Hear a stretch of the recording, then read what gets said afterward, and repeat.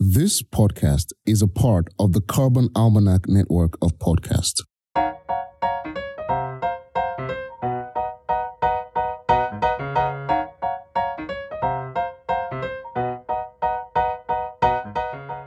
What happens when regular people work together to create massive, meaningful change on a global scale? Welcome to the Carbon Almanac Collective, a podcast where the volunteers who created the Carbon Almanac share the insights and aha moments they had while collaborating on this landmark project to help fight the climate crisis. I'm your host, Jennifer Myers-Chua, and it's not too late to join in on the conversation. I'm Seth Godin. I live outside of New York City on the Hudson River, and I am the organizer and founder of the Carbon Almanac.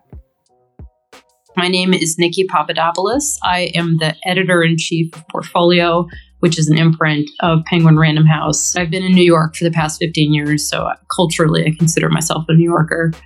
And my role in the Carbon Almanac is a super special one, and one that I feel very privileged to have, which is that I am the liaison to the book publisher. I am the person inside of Penguin Random House who Seth talks to about the book.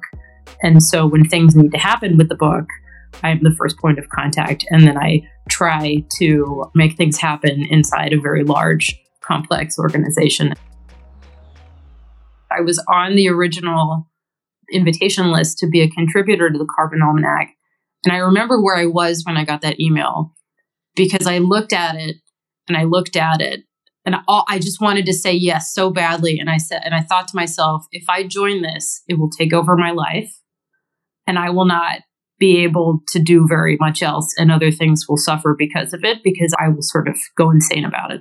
And so I wrote a very tortured decline to Seth, and then was thrilled to find out that they wanted to publish the book. And so I would get to work on it in a professional capacity, which I'm allowed to do, and I'm encouraged to do with my time. And so I just feel really lucky to be involved.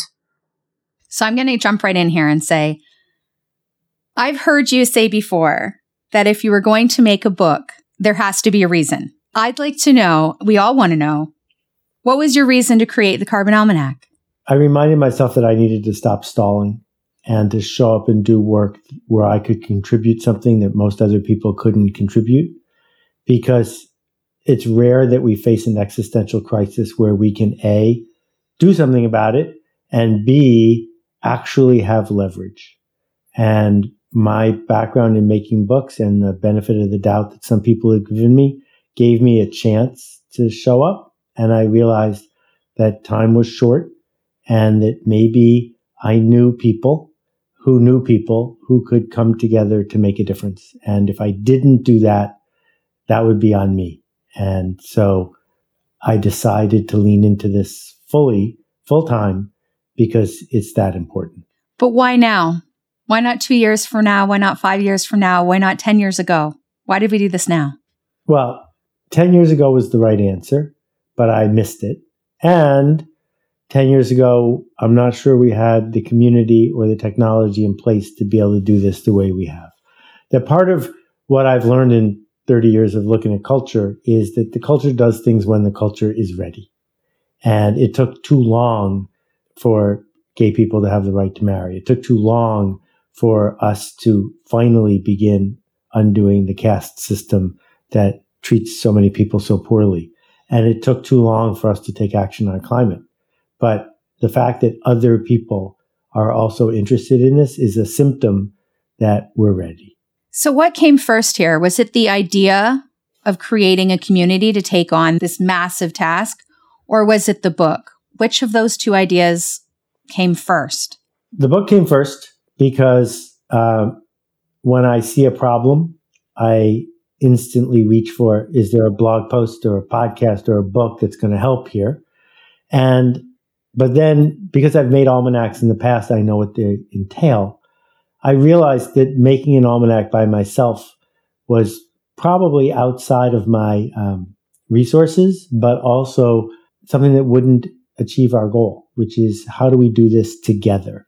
Because the Almanac project is supposed to be a metaphor for how the community can come together to solve the problem itself.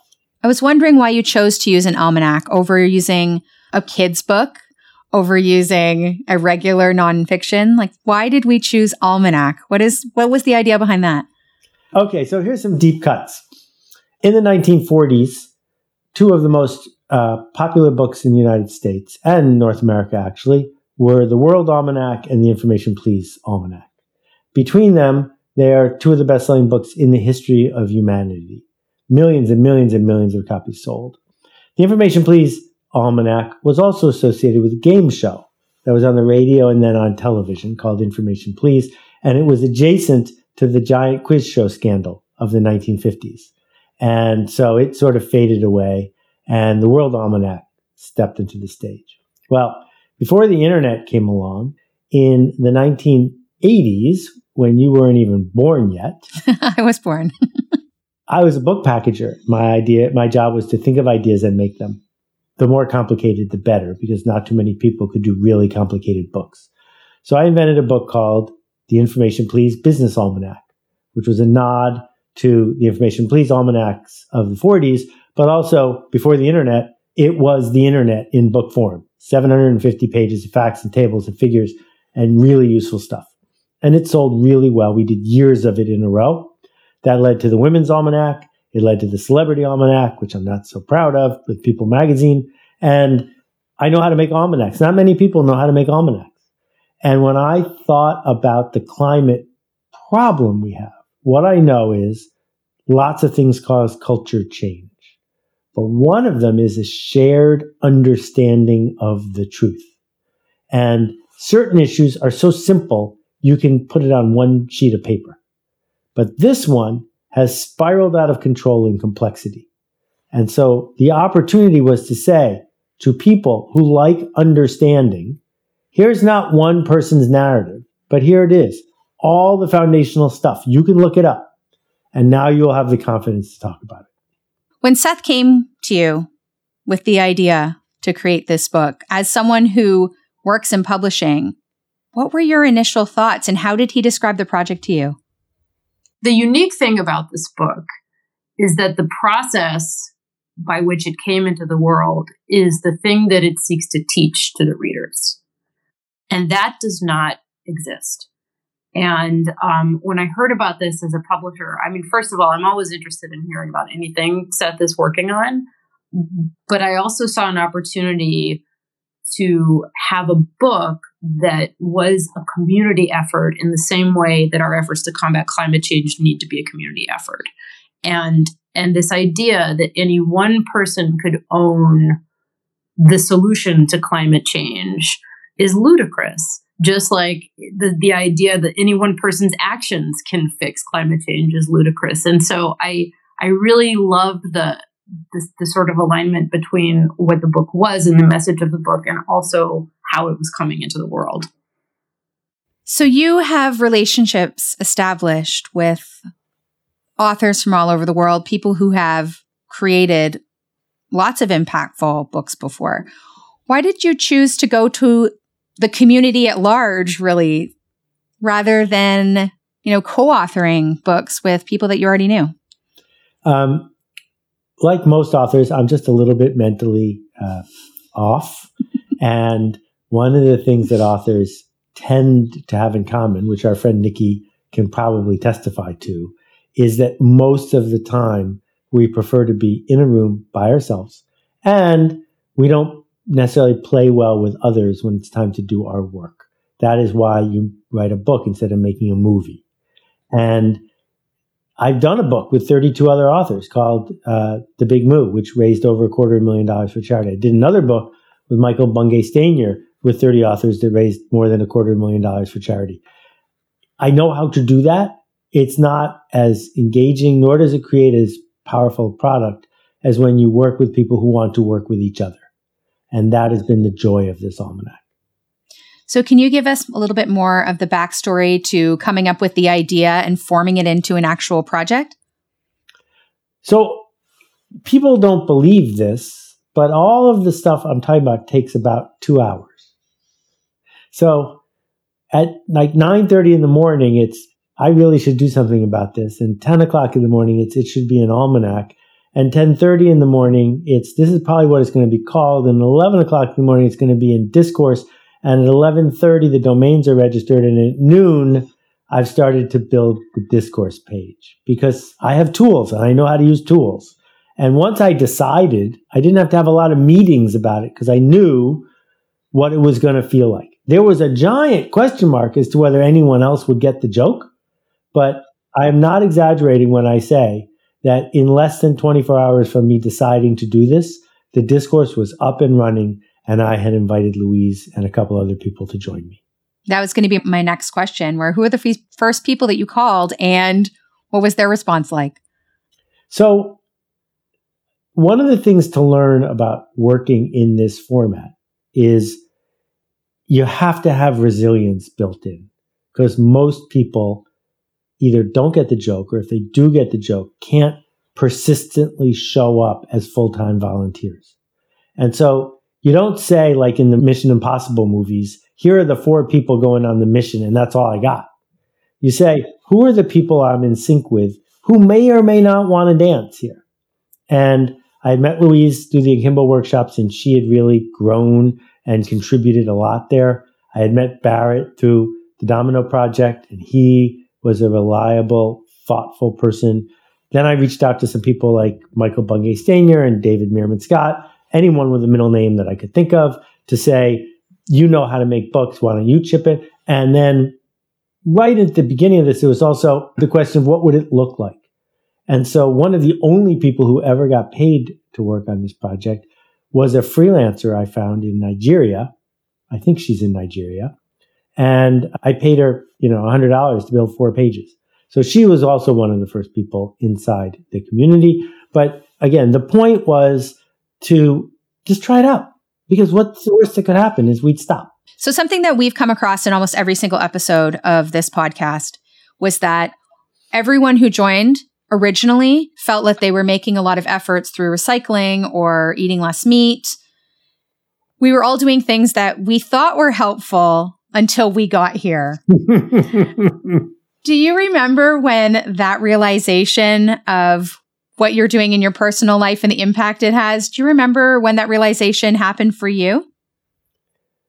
There were 2 parts to it. The first part is probably about 5 years ago. I realized what a fraud plastic recycling was. And that made me start to think deeply about lots of the other elements we're talking about. I've been a vegetarian for more than 30 years.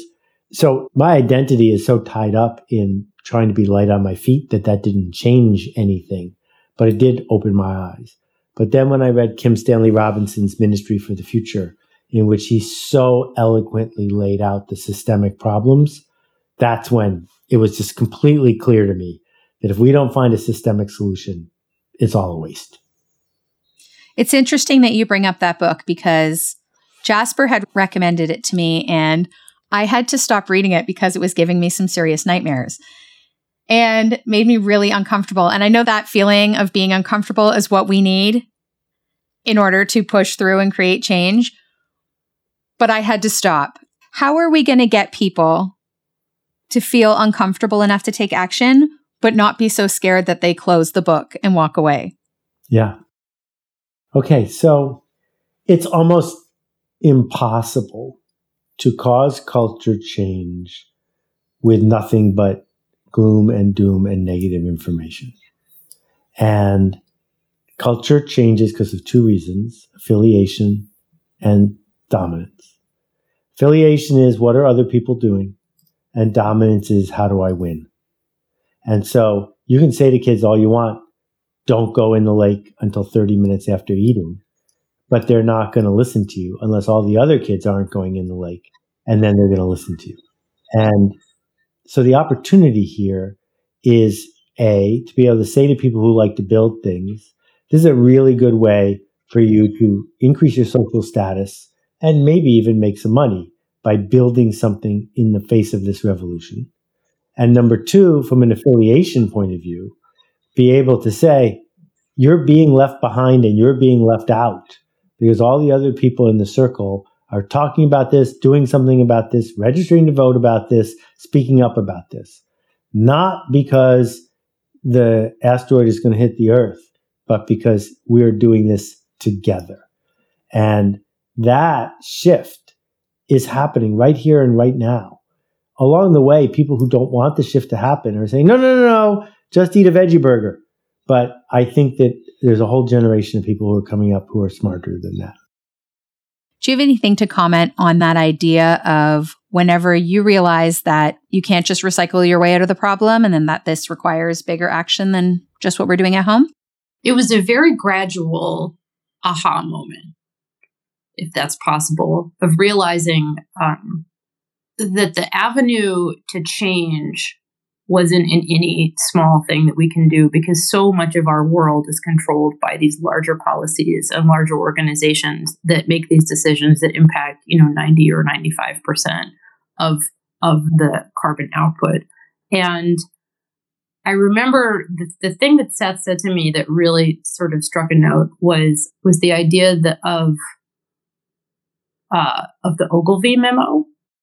There's the Exxon memo and the Ogilvy client relationship with British Petroleum with carbon footprint. So in 1982, scientists at Exxon wrote a multi-page memo in which they described the future to a tenth of a degree that we are living in today.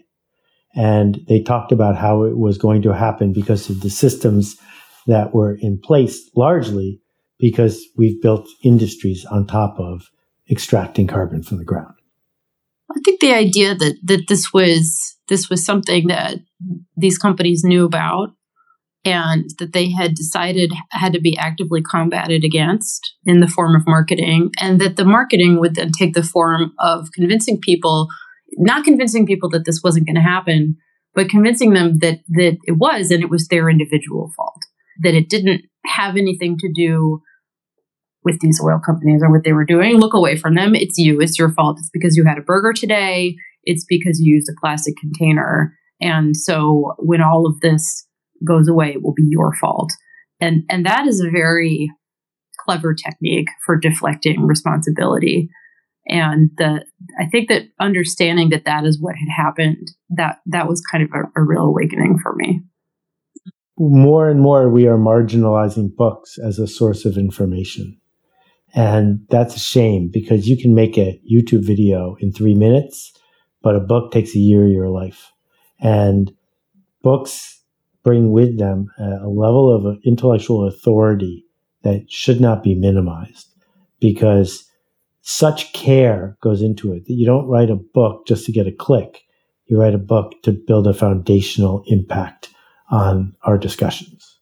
I think a book that has really stood the test of time and that I continue to think about as a reference point for these conversations is Margaret Atwood's book, Oryx and Crake.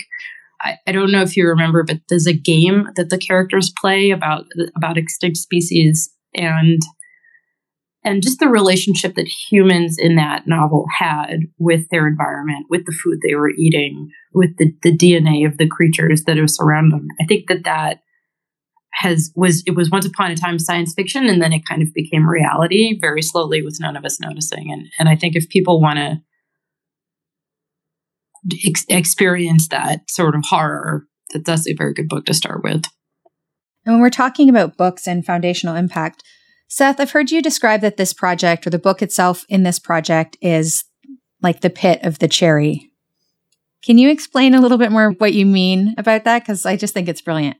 Long before I met Nikki Papadopoulos, when I was a struggling author getting rejected day in and day out, my spouse came home from a hard day at work to hear that once again I hadn't made a nickel. And she said, why don't you do something useful, like invent the pitless cherry? So the next day, when business hours rolled around, I called up the U.S. Department of Agriculture, and they had something called the Cherry Desk, which were experts on cherries that you could talk to. And they connected me to the Cherry Desk, and the guy at the Cherry Desk said, it's not hard at all to make a seedless cherry, but you can't make a pitless cherry. And I was like, what do you mean? He said, a cherry is a drupe. A drupe is a kind of fruit, and drupes grow around the pit. If you made one without a seed, the pit would be empty. It would be really hard to grow, but it would work. He said, but no one would notice because it would still have a pit. And if you don't have a pit, you don't have a cherry. And when we think about culture change, when we think about conversations, sooner or later it's a droop. Sooner or later at its center is a core of something. And there have been really good, thoughtful books written about the climate for the last 40 years. But none of them yet have become the center. And what we're trying to do here is not replace them, but augment them to be able to say, as simply as we can, don't take our word for it, but you can look it up. Because there's a group of people who, when challenged in that way, will look it up and will get the joke. And the three of us on this conversation, we get it. And if that doubles just 30 times, then everyone will get it. And then we'll be able to start having systemic action. So why are more people not thinking of books as tools? Why are they not thinking of books as the pit of the cherry and organizing this huge collective effort around a book then? Nikki has such a frustrating job. Once a week, they bring a book to the world that everyone who's relevant should read, and people don't, because teachers and systems taught us that books in school were the same thing and that school was bad and that books are a pain in the neck, so we avoid them. And climate is something that people associate with being alive or not being alive. And if you show up to people and say, we need to pay attention to this, good people who are smart, will look away. And they will look away because they just don't want to deal with it.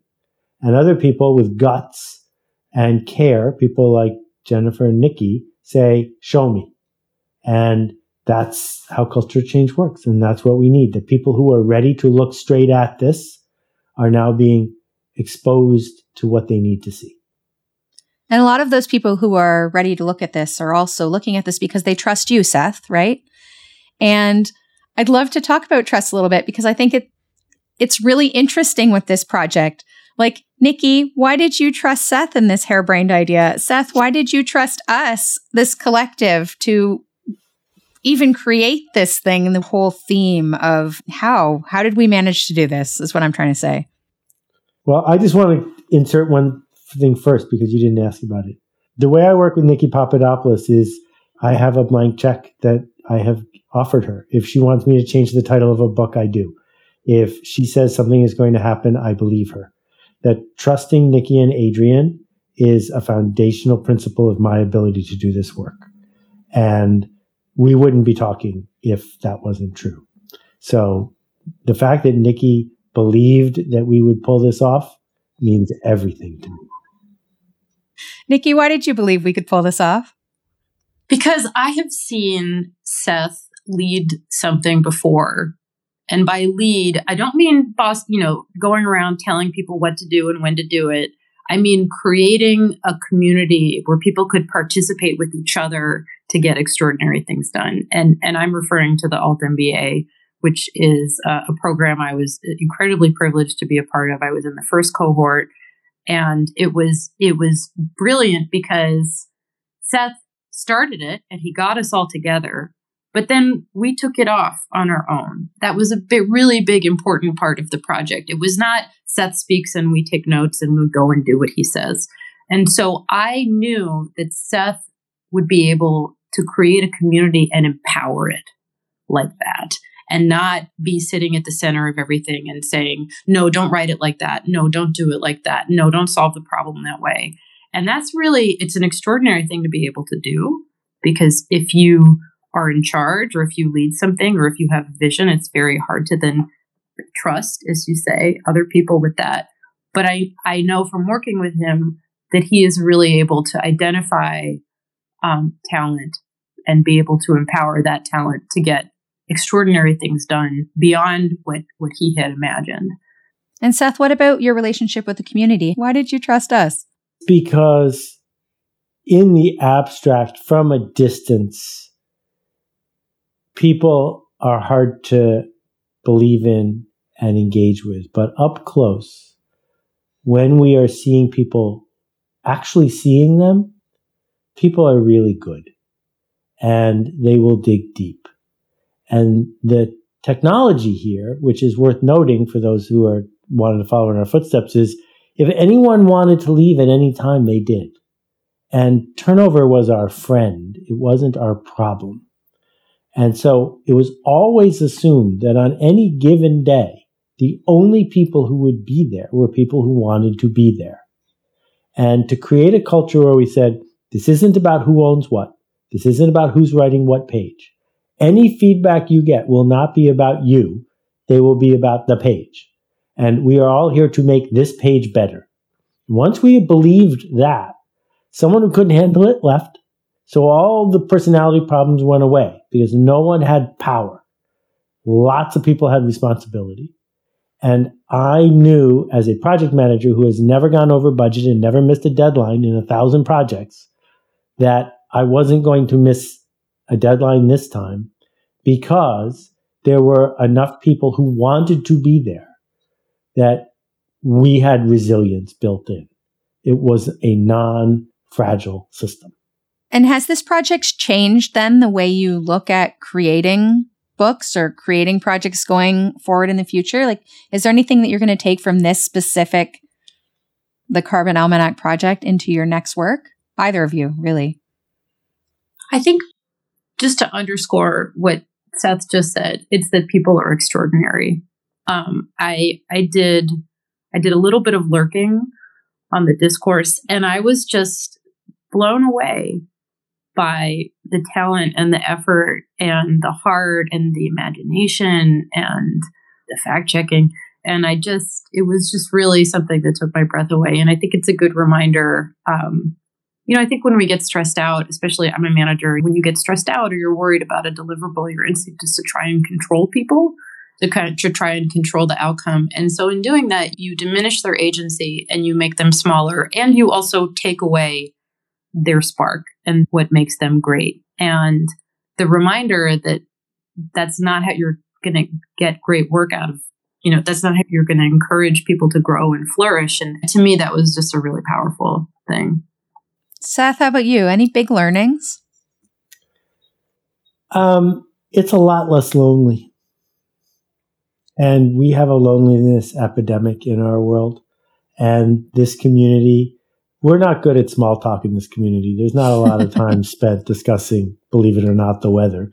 But to know that there are people next to you on the journey, the Hong Kong Cavaliers, it's special.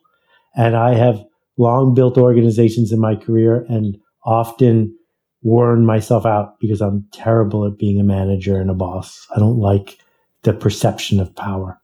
But I love being in community. And so this has been really special.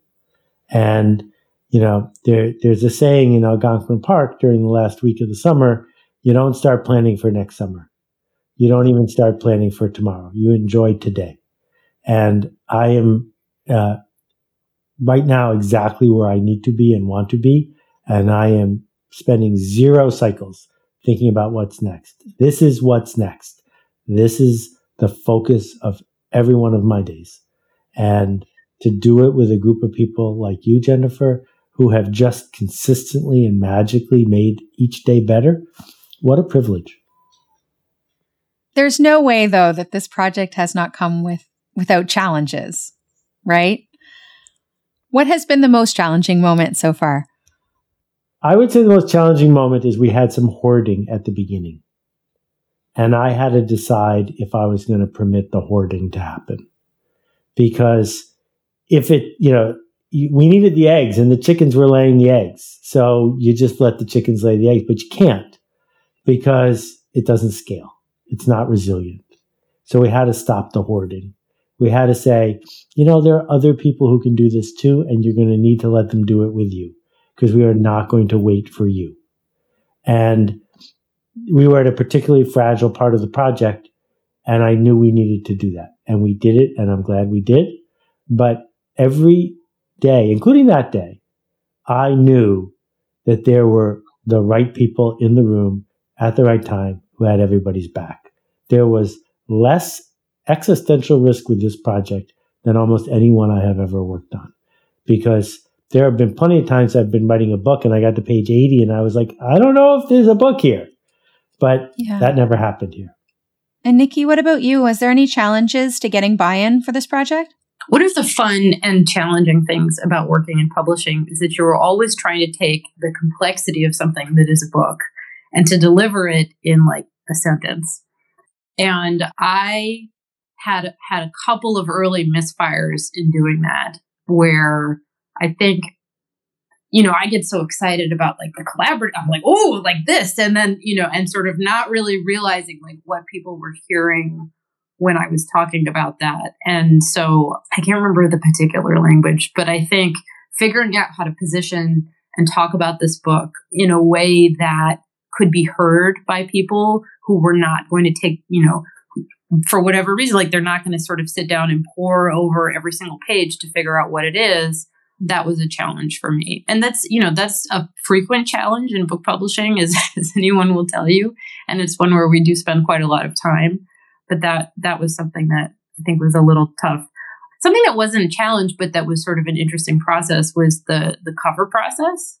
We just looked at a lot of covers, and the cover process forced us to have some other bigger conversations about like, what are we signaling with this book? Who is it for? Where does it live? Is it for the insiders only? Is it for the insiders to give to the less insiders? And I felt like that process, like it was never just about an image. It was about where is this book going to live in the world and how is it going to encounter its audience? And so that was super clarifying for everybody, I think.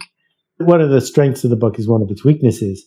The book industry likes the fact that there are authors.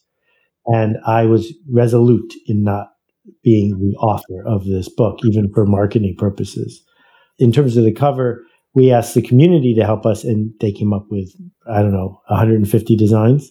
Again, that's not something that a typical book publisher is used to. When I came back to the group and said, this is the cover, I was ready for there to just be an uprising because it wasn't the cover that 149 of the people suggested. But everyone was instant in their embrace of it. And it has not let us down since. It was great work on Nikki's part to thread together the pieces of what we were trying to say. So what are we trying to say with the cover then? Like, who is the Almanac for? We should have discussed this way back in the beginning of this episode, but who is the Almanac for? You answer this question, please, Jennifer. The mic is yours. Yes. Well, it's for the people who we love, that we wish understood where we are at collectively at this time, who are maybe not adverse to hearing this information, but maybe either scared or think that they can't come to the conversation because they don't have the right words to say, or reluctant because of what political party they're in or whatnot. That's who I think it's for. Did I get that right? You're really close. I don't think that we have to understand we're doing a bank shot here. The book is not going to be purchased by those people you just described, but it will be purchased for them. And that gets back to this idea of the community. I have a blog post coming up about Paul and John, and my insistence is that neither one of them is a genius, but that together genius was created because of the relationship between Paul and John. And what's happening with this almanac is a community built it, and a community is going to read it. And the people who get it are going to hand it to the people who need to get it. They will then hand it to the next person. And you came up, Jennifer, with the penultimate page of the book, which is that little envelope with the red string on it where you can write the name of the next person in your office who needs to get it. Because that's one of the things books are the best at, is if you put it on someone's desk, they have to touch it. They can't just leave it on their desk. So at any time in this process, did you have any real doubts that this was going to work? Did you have any real doubts that we would put out a book in a couple of months? And if so, how did you move past those? Because, I mean, I would have had doubts if I were you, Seth. What about you, Nikki? I feel so naive saying this, but no, I really didn't. I really, really didn't. I knew the kind of person who, and we were talking, Jennifer, about the moment where I saw the email, I knew the kind of person who was going to respond to that. And I knew that it would be attracting the kinds of people who would not rest until it was done even if it was hard. If there's one way I could describe the typical member of the Carbon Almanac Network, it's a shipper. You're all shippers. You're like, yes. And that attitude is just replete in the discourse. I mean, it's the like, we're going to make this happen. It's not about what I want. It's not about, I feel, an emotional connection to this particular verb. It's like, no, that's not going to work. Let's move on. Let's do this. What about this? And so I didn't have any doubts at all. Seth, did you have any doubts? Nope. You're braver than me. No, it's not about bravery. It's about experience with project management. Yeah. And understanding that if you get the politics out of the way and you work on something that's important enough and you have discipline and rigor, it'll get done. And, Lauren Michael may or may not have said Saturday Night Live doesn't go on because it's ready. It goes on because it's 11:30. And some weeks it's not as good as other weeks, but it goes on at 11:30. We made a commitment to each other in October that it was going to be done before the end of February. And it was. The real thing was, how much better than I hoped would it be when it was done? And the answer is way, way better than I hoped. I will admit that it turned out much better than I had hoped as well. Really, I'm really impressed, especially since I was working on the infographics and the charts and all that. And we were having people who had zero design experience jump in and create those. We did a really good job. Oh my gosh. I will say I did not expect it to be so beautiful. When Seth sent me those first few spreads, I just thought, oh, wow. I heard charts. And I was like, okay, charts, like sounds good, maybe a few pictures. And the brilliance of having a design template that had some sort of underlying principles, but was flexible enough to accommodate different elements and could be used like that. I mean, it was just really, that took my breath away a little bit, I have to say. And when Jasper and you, Jennifer, got very clear, direct feedback about what it needed to be, and both of you said, oh, sure. And then the next day it was like that. That's when we were over the hump. Because I can't redo the work you're doing. So if it needs to be boring and banal, it was going to be boring and banal. And we did the same thing with the articles. We did the same thing with the layout. It was, we're speaking for the page now. And this page isn't good enough. Please, let's make this page better. And we established a vocabulary and a visual look, and the group got it. They understood it. And, I'll pick an example. When Vivek showed up, I saw he had energy, but not a lot of book discipline. And the first 2 or 3 things he contributed weren't helpful. And we were clear with him about what helpful would look like. And to his credit, within 24 hours, he got the joke.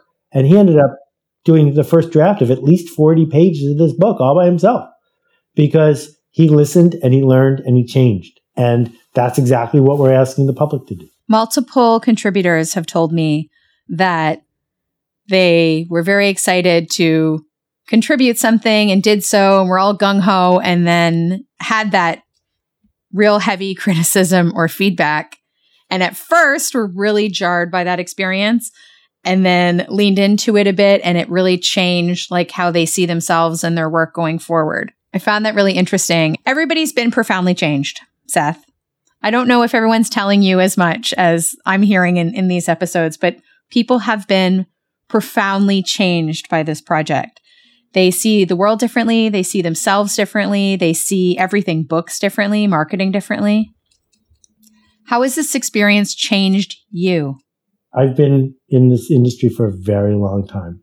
And for a very long time, I was an outsider in the industry. And only recently did I become an insider. And it means a lot to me that people who I've admired for so long see that there's something useful in the work. And I have tried to open the door. And I'm guessing now there's tens of thousands of people who write differently because I'm trying to teach them how, what I've seen. But to do it up close and personal and to watch people get out of their own way, to dance with resistance, to ship the work, and to do it with the spirit of generosity and emotional labor, it's so gratifying. And I wish it was for a project that 2 weeks from now would change the culture forever. It's not, but that's okay because this is the project we picked. And it's a building block, and we will continue to lay bricks until we make a difference. But we've already made a difference because we've already changed the lives of thousands of people. Yeah. So it multiplies. Nikki, can I hear your story? How did this project change you? It continues to change me. I think that's why I'm pausing a little bit. The model of collective action, again, I keep going back to this, but that has really stunned me. I think, again, seeing what people are capable of when you give them clear guidelines and set a clear goal and a mission on something that matters. I have been floored by what has come out of this community, and it's made me look at strangers in a different way, because now everybody who I meet, I'm like, oh, are you one of them?